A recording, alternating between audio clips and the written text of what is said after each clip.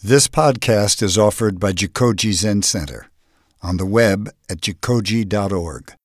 Our programs are made possible by donations from people like you. Well, good morning, everyone. You seem to be here and there.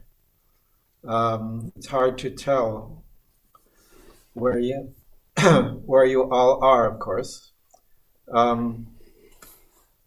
Looking into this mode of relationship,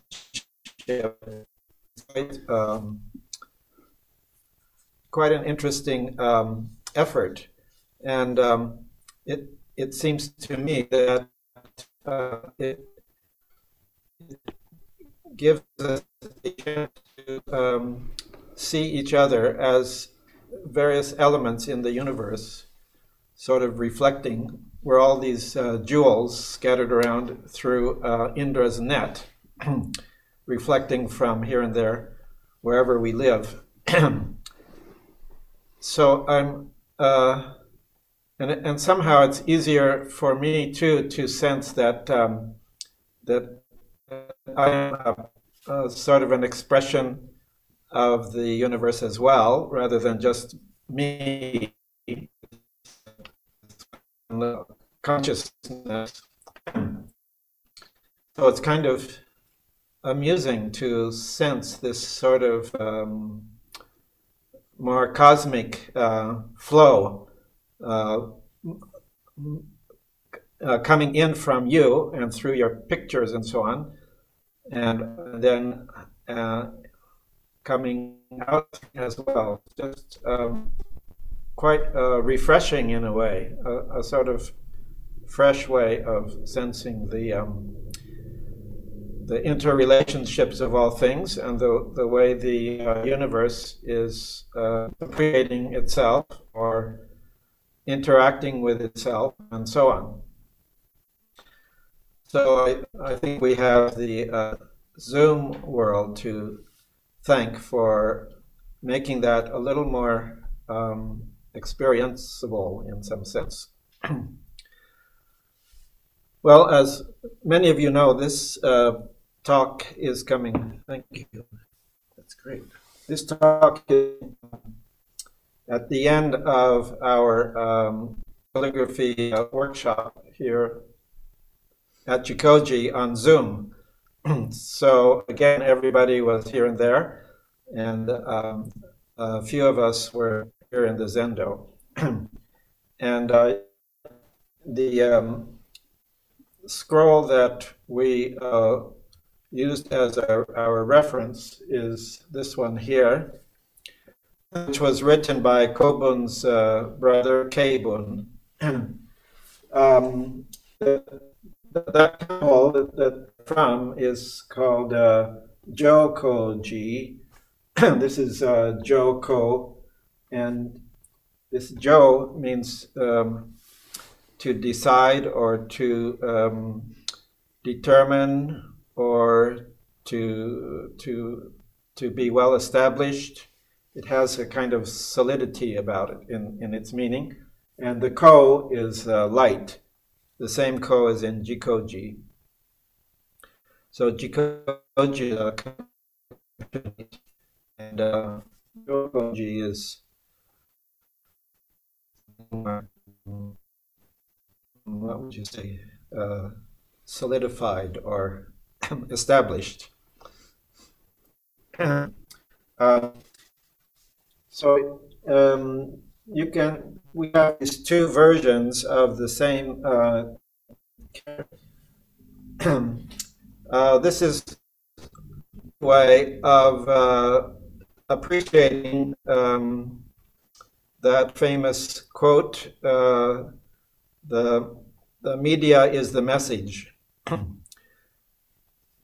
You might find that these words, whatever they may mean something definite to you, and then tomorrow or in a year they might mean a little.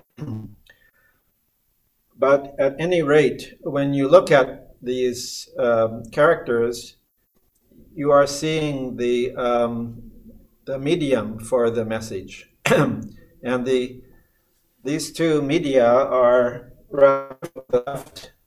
This is the way that you write the characters if you're writing them in the clearest way, the sort of what's called regular script, and all of the strokes are very clear. But it has a feeling of being also very correct and upright, and clarity, no chance of misinterpretation, and so on. And then the one on the right is written more cursively, and so it expresses perhaps a lighter spirit or a personal spirit. So these are two rather different messages, actually, even though the words say the same thing. So it's very clear that the medium here is the message. As far as the meaning goes, the top character means radiance. It has the sun and moon in it, so it means really bright, as bright as it can be. It can be more of a sense of inner radiance as well, but anyway, it's very clearly strong light. Next is the moon, and you can see the moon there is maybe a little more moon-like than this one. This moon looks awfully square, but that's the way it's come to be. And then after moon, we have the character for pure. It's a rather interesting character. The left side, the three dots, mean water, and the top means green or sprouting growth, and the bottom originally was not the moon, but it was a place where cinnabar could be refined, so where red was produced, or color. But this part of this character by itself now means either green or blue. So we could say green color, something like that. So what is green or blue? When it's water, it's we like to think of it as pure. So this is pure, or purity. And then we have a very interesting character, which means wind. It has a lot of energy inside of it, but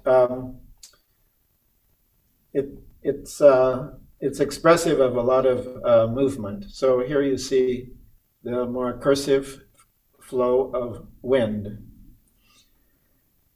Then we have this character means together. Originally this was two hands coming together, and with 2 tens at the top, so it meant 20 hands cooperating. And you can see how simplified this flows. Then we have number 1, pretty legible here. And then the last character is house or family. And this is a Chinese house because inside is a pig, and the pig is really important. You can't really have a lasting family or a meaningful house if you don't have a pig inside to nourish and to keep things clean. So you can see that this house is in this cursive form is written. It's a little harder to read for the beginner.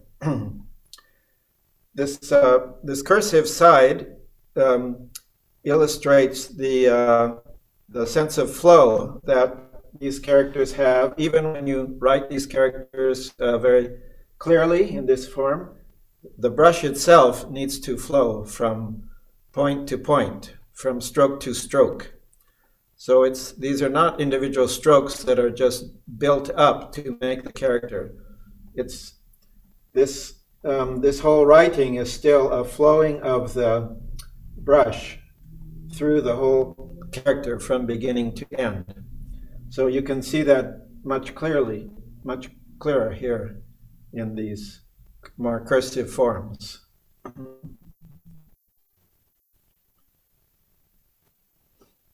So we have the radiant moon, the pure wind, together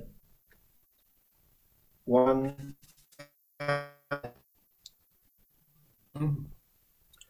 So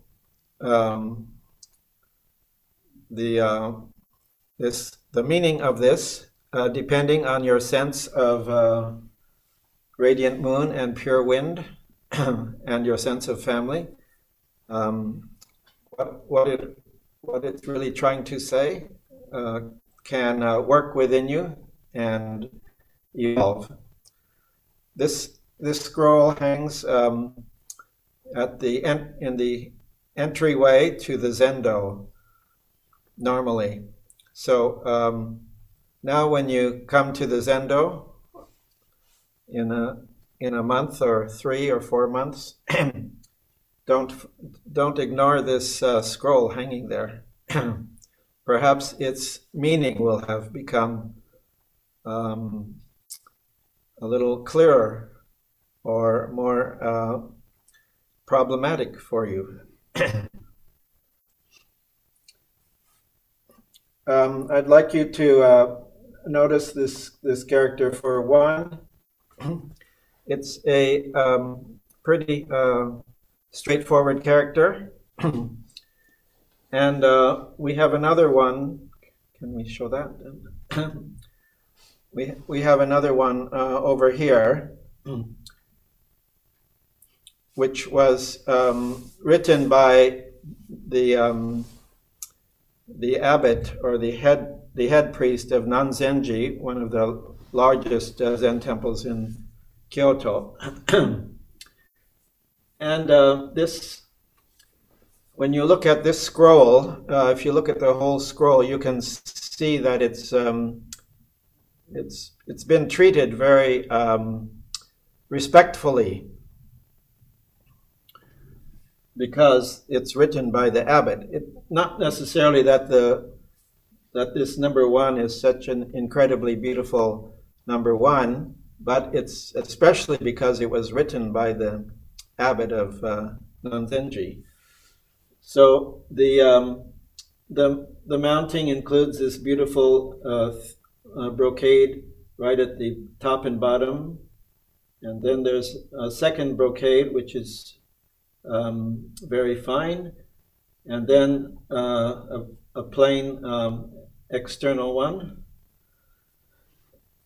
So just looking at the scroll, you already look at it perhaps more carefully because it's so beautifully mounted. But that's not all. This scroll comes in a box, beautiful wooden box, and inside of it, it has the name of the temple and the abbot and so on. And this, when you roll it up, you have these papers here to make sure that it rolls beautifully and doesn't damage itself while it's sitting there rolled up. And then this box comes in another very beautifully made cardboard box with a label on it and so on. And then this cardboard box goes in this cardboard box. So you can see this is a very, very important number one.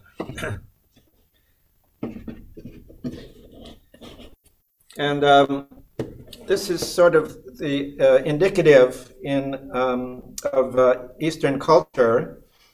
The person who is highly revered, or someone who is a teacher, it doesn't matter always that much what they actually say, what facts they are actually giving you, like the bright moon and the pure wind and so on. It doesn't matter so much what they are telling you, but what matters is who they are, in the sense of how they can share their life or their sense of being with you. So you don't go to class or to the temple or something just to learn stuff. You go there to be with a presence, or with somebody who conveys something, and it comes more or less by osmosis rather than by ideas. So same thing with this scroll of number one. What does number one mean? Well, if you were living at the temple with this abbot, you would begin to understand how number one functions for him in his life. Now, the character number one is rather curious. I mean, it's from our perspective, don't you think it's just lying down? If we're going to write number one in the West, we write it something like this. And that certainly is not lying down. So here we have the West with number one.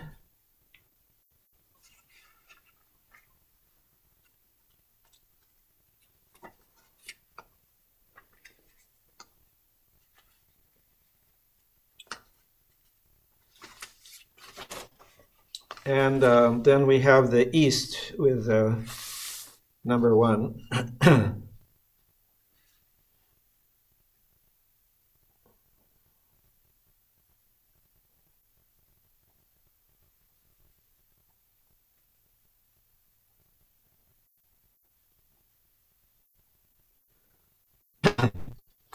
So you can see why East is East and West is West, and the twain shall never meet. It's just remarkable.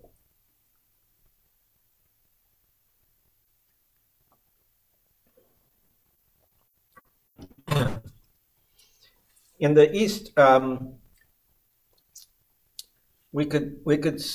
there is a feeling about what one means in the East. Of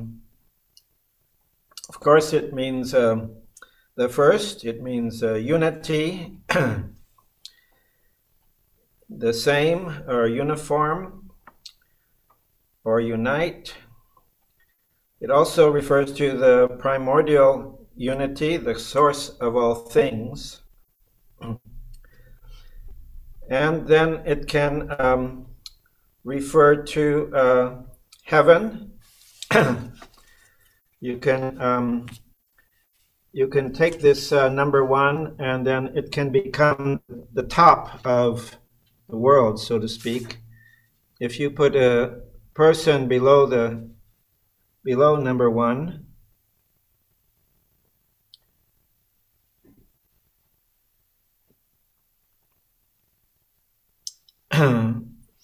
then you have heaven. This is a character for heaven.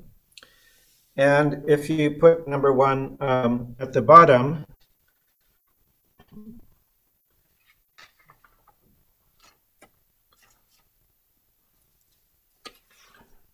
it becomes, suppose we have the sun,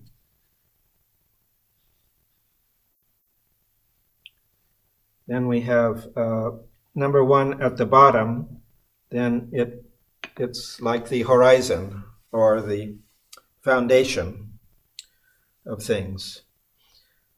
And number 1 can also function like a kind of barrier in some. There's a very obvious character, which is a character for a door or entrance, gate. And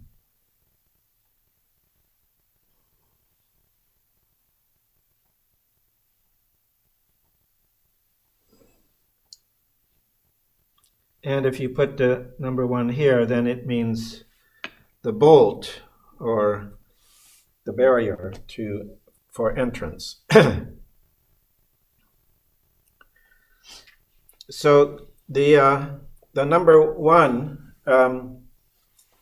spreads broadly and seems to encompass just by its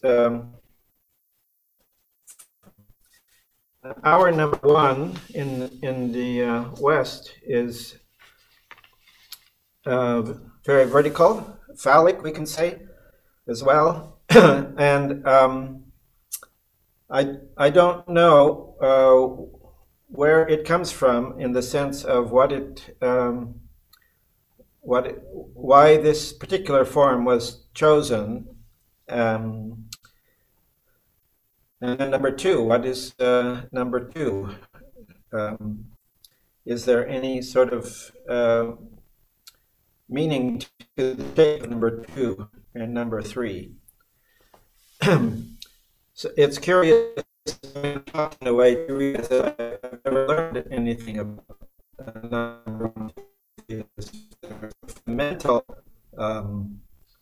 root or source. Number 2 in Asia or in the Far East, if number 1 is can be heaven, then number 2 becomes the earth.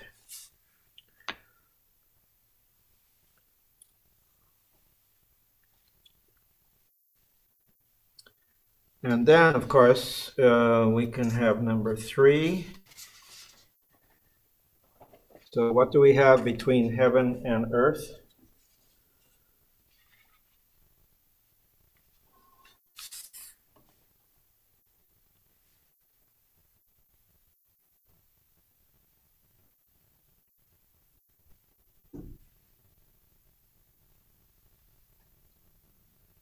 So this is man or the human realm with number 3. And then, of course, in China, traditionally, you had to have some way of connecting all 3 of these realms together. So that was indicated by this vertical stroke. That this represents the king or the emperor, naturally. The one being who can draw it all together.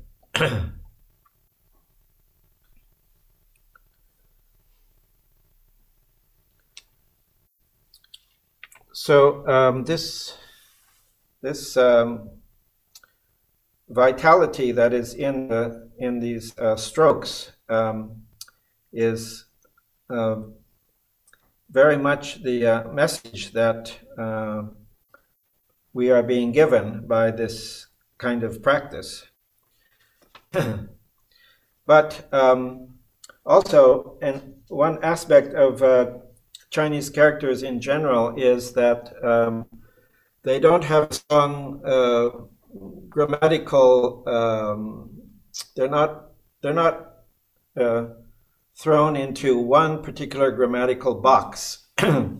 So basically, any character can sort of be a verb. If it isn't a verb, it isn't fixed as an absolute noun that cannot move or cannot express itself. So virtually everything is a gerund, we could say, or at least has that potential. So even the moon, the moon, or the house, or the wind. The house is a housing, we could say, and you could make it into a verb, or the wind, of course. And I don't know if there's really a verb for the moon that's used, but we do it in English as much as interestingly with the moon or with house. And I remember that was one of the first things that I appreciated from reading Alan Watts initially when I was in college. His book, The Way of Zen, had just come out, and he mentioned that every noun is really a gerund, because everything is constantly changing. So a temple is templing, and a bottle is bottling, and so on and so on. It's endless. And it's very helpful to realize that. But it's true that in English we tend to have things more fixated, and so when we are working with Chinese characters, it's nice to realize that they have a little more fluidity in their sort of environment than we have. Let's see.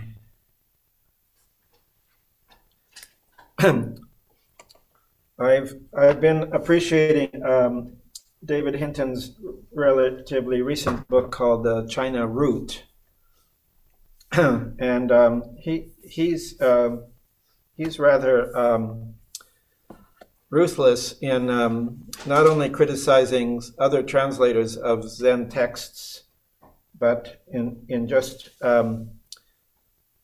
trying to establish the perspective that Chan, as it arose in China after the influx of Buddhism from India, there was a lot of interaction with Taoism, and he feels that the influence of Taoism in the Buddhism that came from India was really profound and shifted a lot of the meaning or the understanding and so on of Buddhism into the sort of Taoist view of things.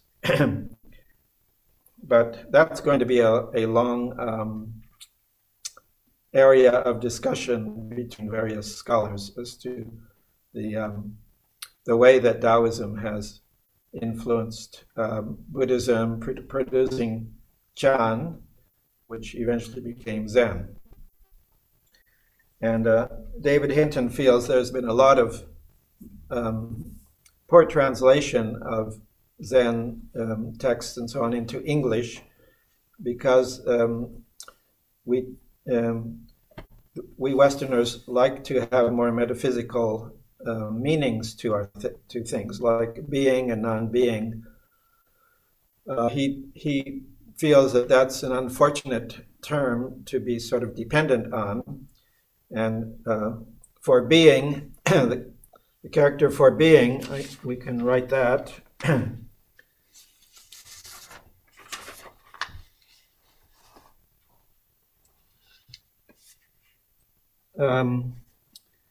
it's an interesting character. Originally, it was a hand with something in it, and then eventually it came to be written this way, and it looks like the moon, but again, this moon form does not always mean the moon. So this is something here. So anyway, this means to have or to be.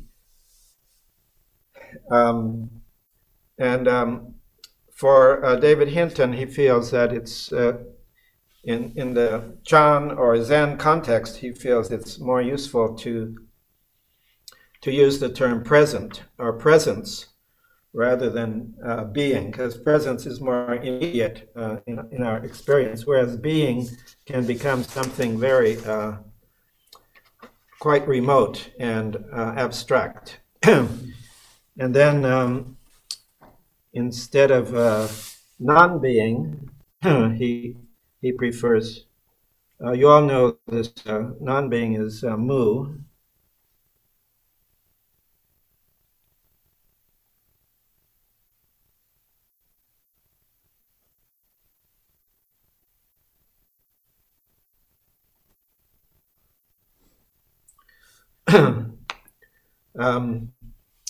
And he, instead of non-being, he uses the term absence. So presence and absence. Sounds a little like school, but anyway, it's perhaps any sort of trick to help our minds to jump out of the sort of place that's comfortable and but not very nourishing. It's helpful if you can have something a little different. So David Hinton's use of presence and absence may be of value to some of you when you're dealing with all these Buddhist or even Zen terms.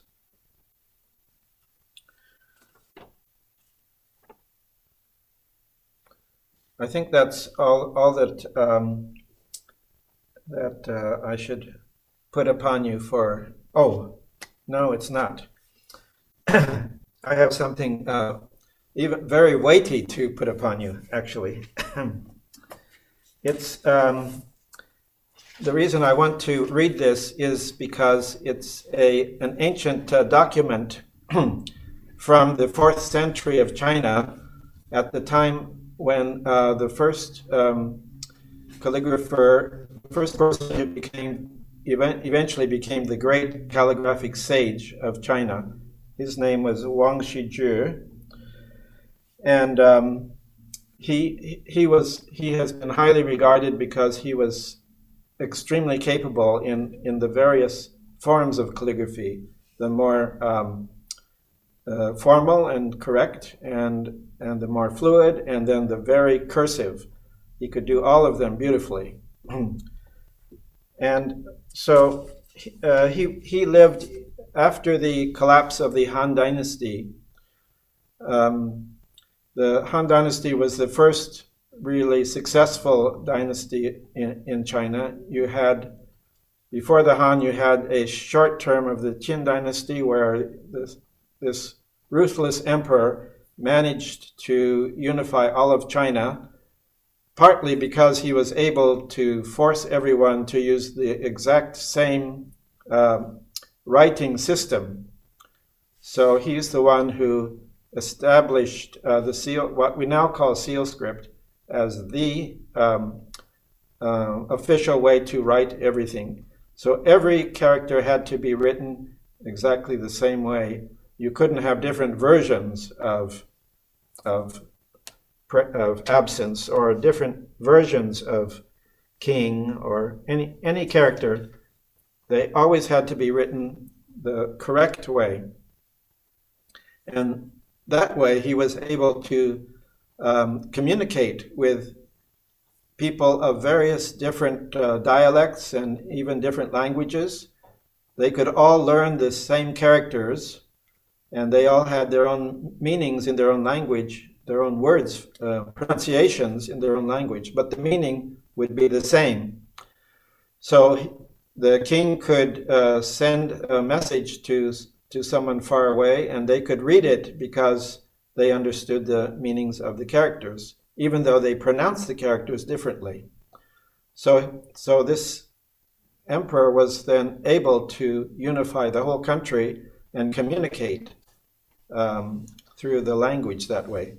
So this is one of the reasons that calligraphy has been at such a central position in Chinese culture.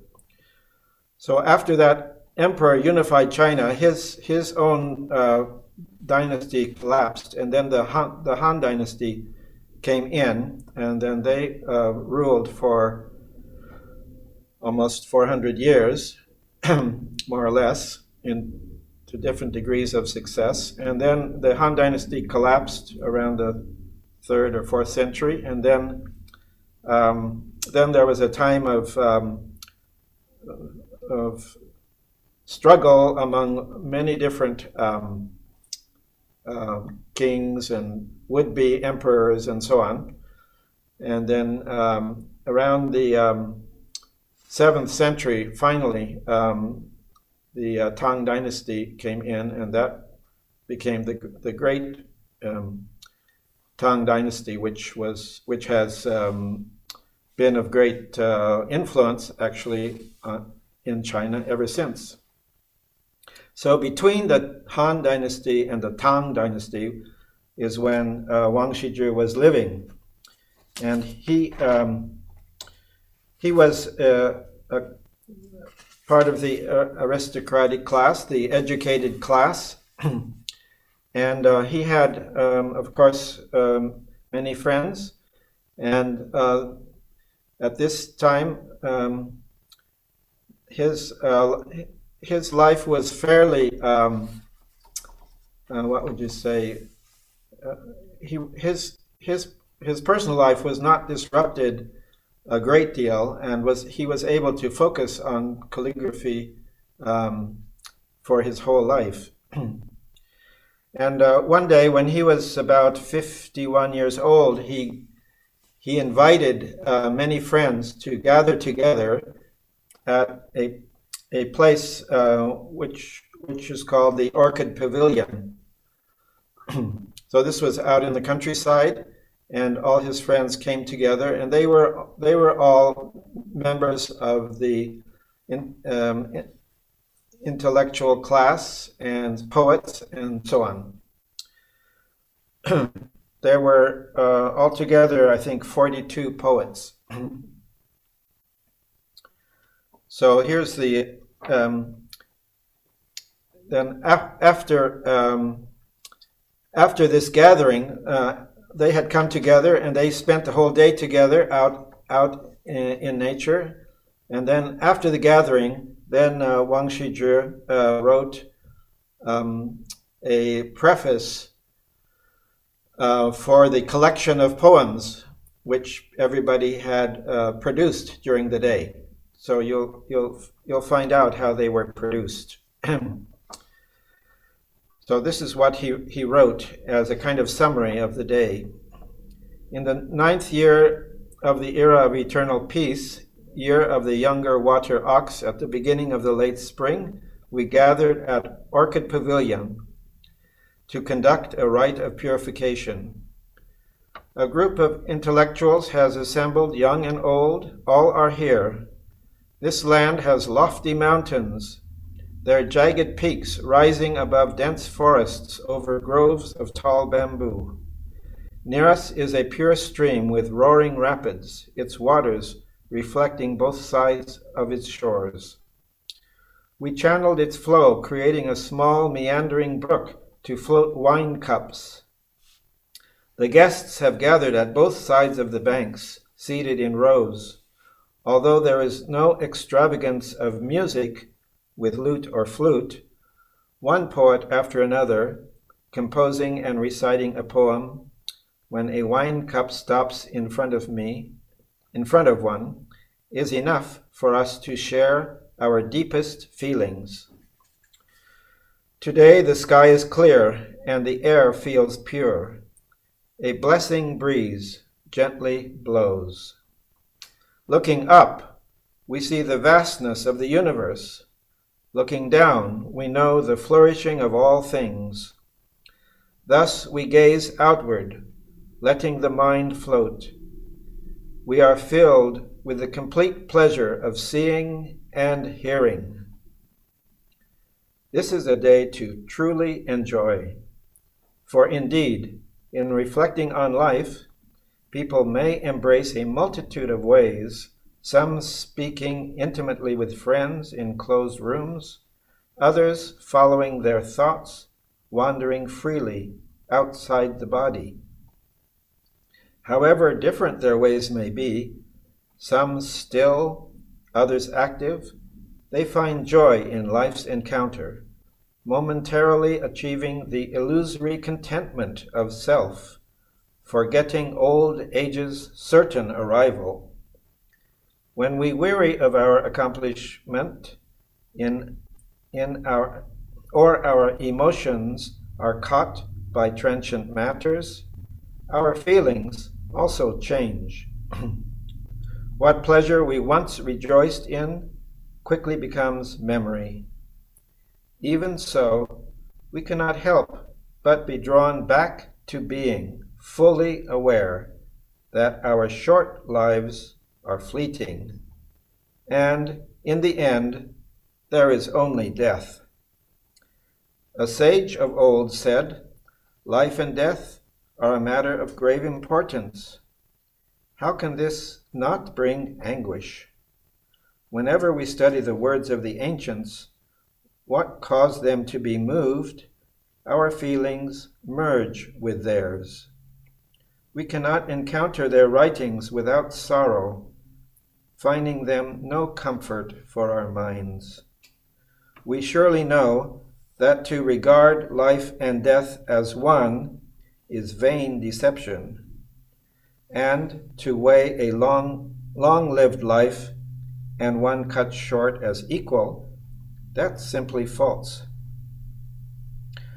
When those in later times imagine us today, they may well see us as we now imagine the past. How sad! And yet, for that reason, we are recording the names and verses of the poets presented in this gathering. Although circumstances vary greatly, generation to generation, the feelings that arise in a human life can be similar. Those who read this in later years, may they be touched by these words.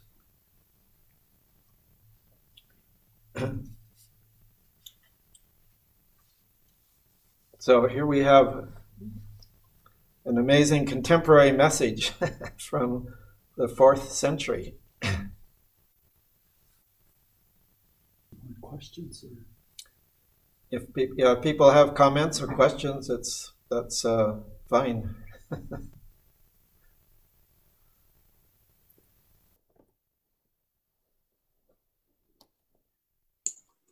Hi, Gerow. Good day. I just want to say, there was a project, I don't know how many decades ago, to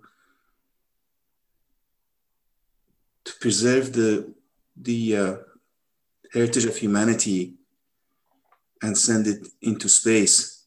So should some extraterrestrial come upon that, know what humanity was all about.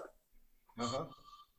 And I sincerely feel that this Dharma talk would be something that would be very beneficial if it was in that archive. So I just want to thank you. That's all. Thank you. Thank you. Thank you so much. I learned so much. I'm still absorbing, not learning, just being in your presence. I wonder if you could say more about the character for Mu, the last one. It's such an important teaching koan, and I didn't quite get what all the strokes signified. Might be helpful. Thank you. So can you show this again? It's kind of a curious character. I've read two explanations of its original sort of form, and they're quite different. One explanation is that the character actually is quite similar to the character for dance, and so the explanation was that this is a person who is dancing, and the something of the ends of her clothing are sort of whirling around, and somehow that comes to mean this mu, or emptiness, or something. So I'm sorry, I don't know too well why that dancing figure would end up being nothing. The other explanation, which I read first, can they see this? I think so. Yeah, you can. Okay. Down toward the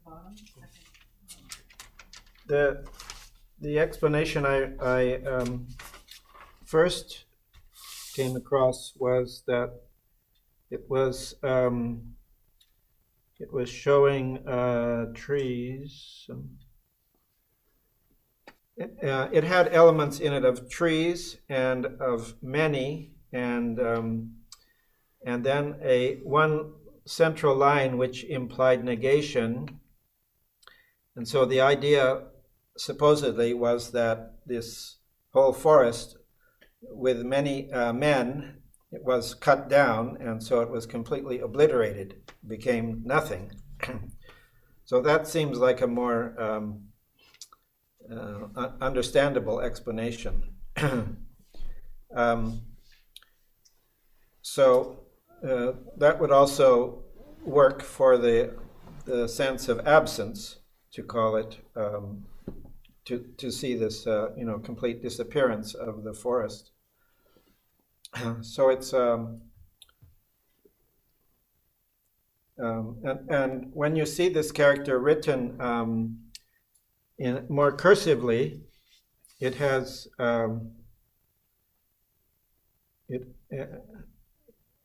it usually has a couple of lines on the top, then one long horizontal, and then it sort of trails down to the end. So it's hard to read this as the same as this one, which is mu. But this is true of a lot of the characters when they are written in their cursive form. Sometimes the cursive form is a convention that everybody learns when they're learning calligraphy. And so even though it's pretty illegible as far as the shape goes, everybody knows what it means. So that tends to be the case sometimes with mu, because that's a very well-known character. Well, thank you. That really helped, because I was trying to decipher it from, this gateless gate. I guess I'm going to have to pass the koan again. Thank you so much. Yeah, that's endless. Well, it's more in relation to Chinese. If you look at Chinese writing, all you have are these characters. if you look at Japanese writing, there are other inflective marks in Japanese which show that this is an object and this is a verb and so on and so forth. But with Chinese, all you have are these characters, and the placement of the characters is quite crucial, because Chinese, something like English, they start with the subject usually, then they have the verb, and then they have the object. And so by the placement in the sentence, you can kind of guess what how the sentence is working.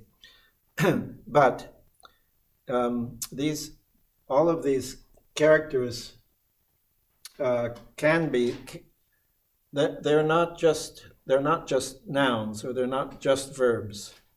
They can easily function. Like this one can mean purity, or it can mean to purify. So in English or in Japanese, we would change the word a little bit in order to make it one or the other. But as it is, it can be either an action, or it can be a quality. Or a tense, like.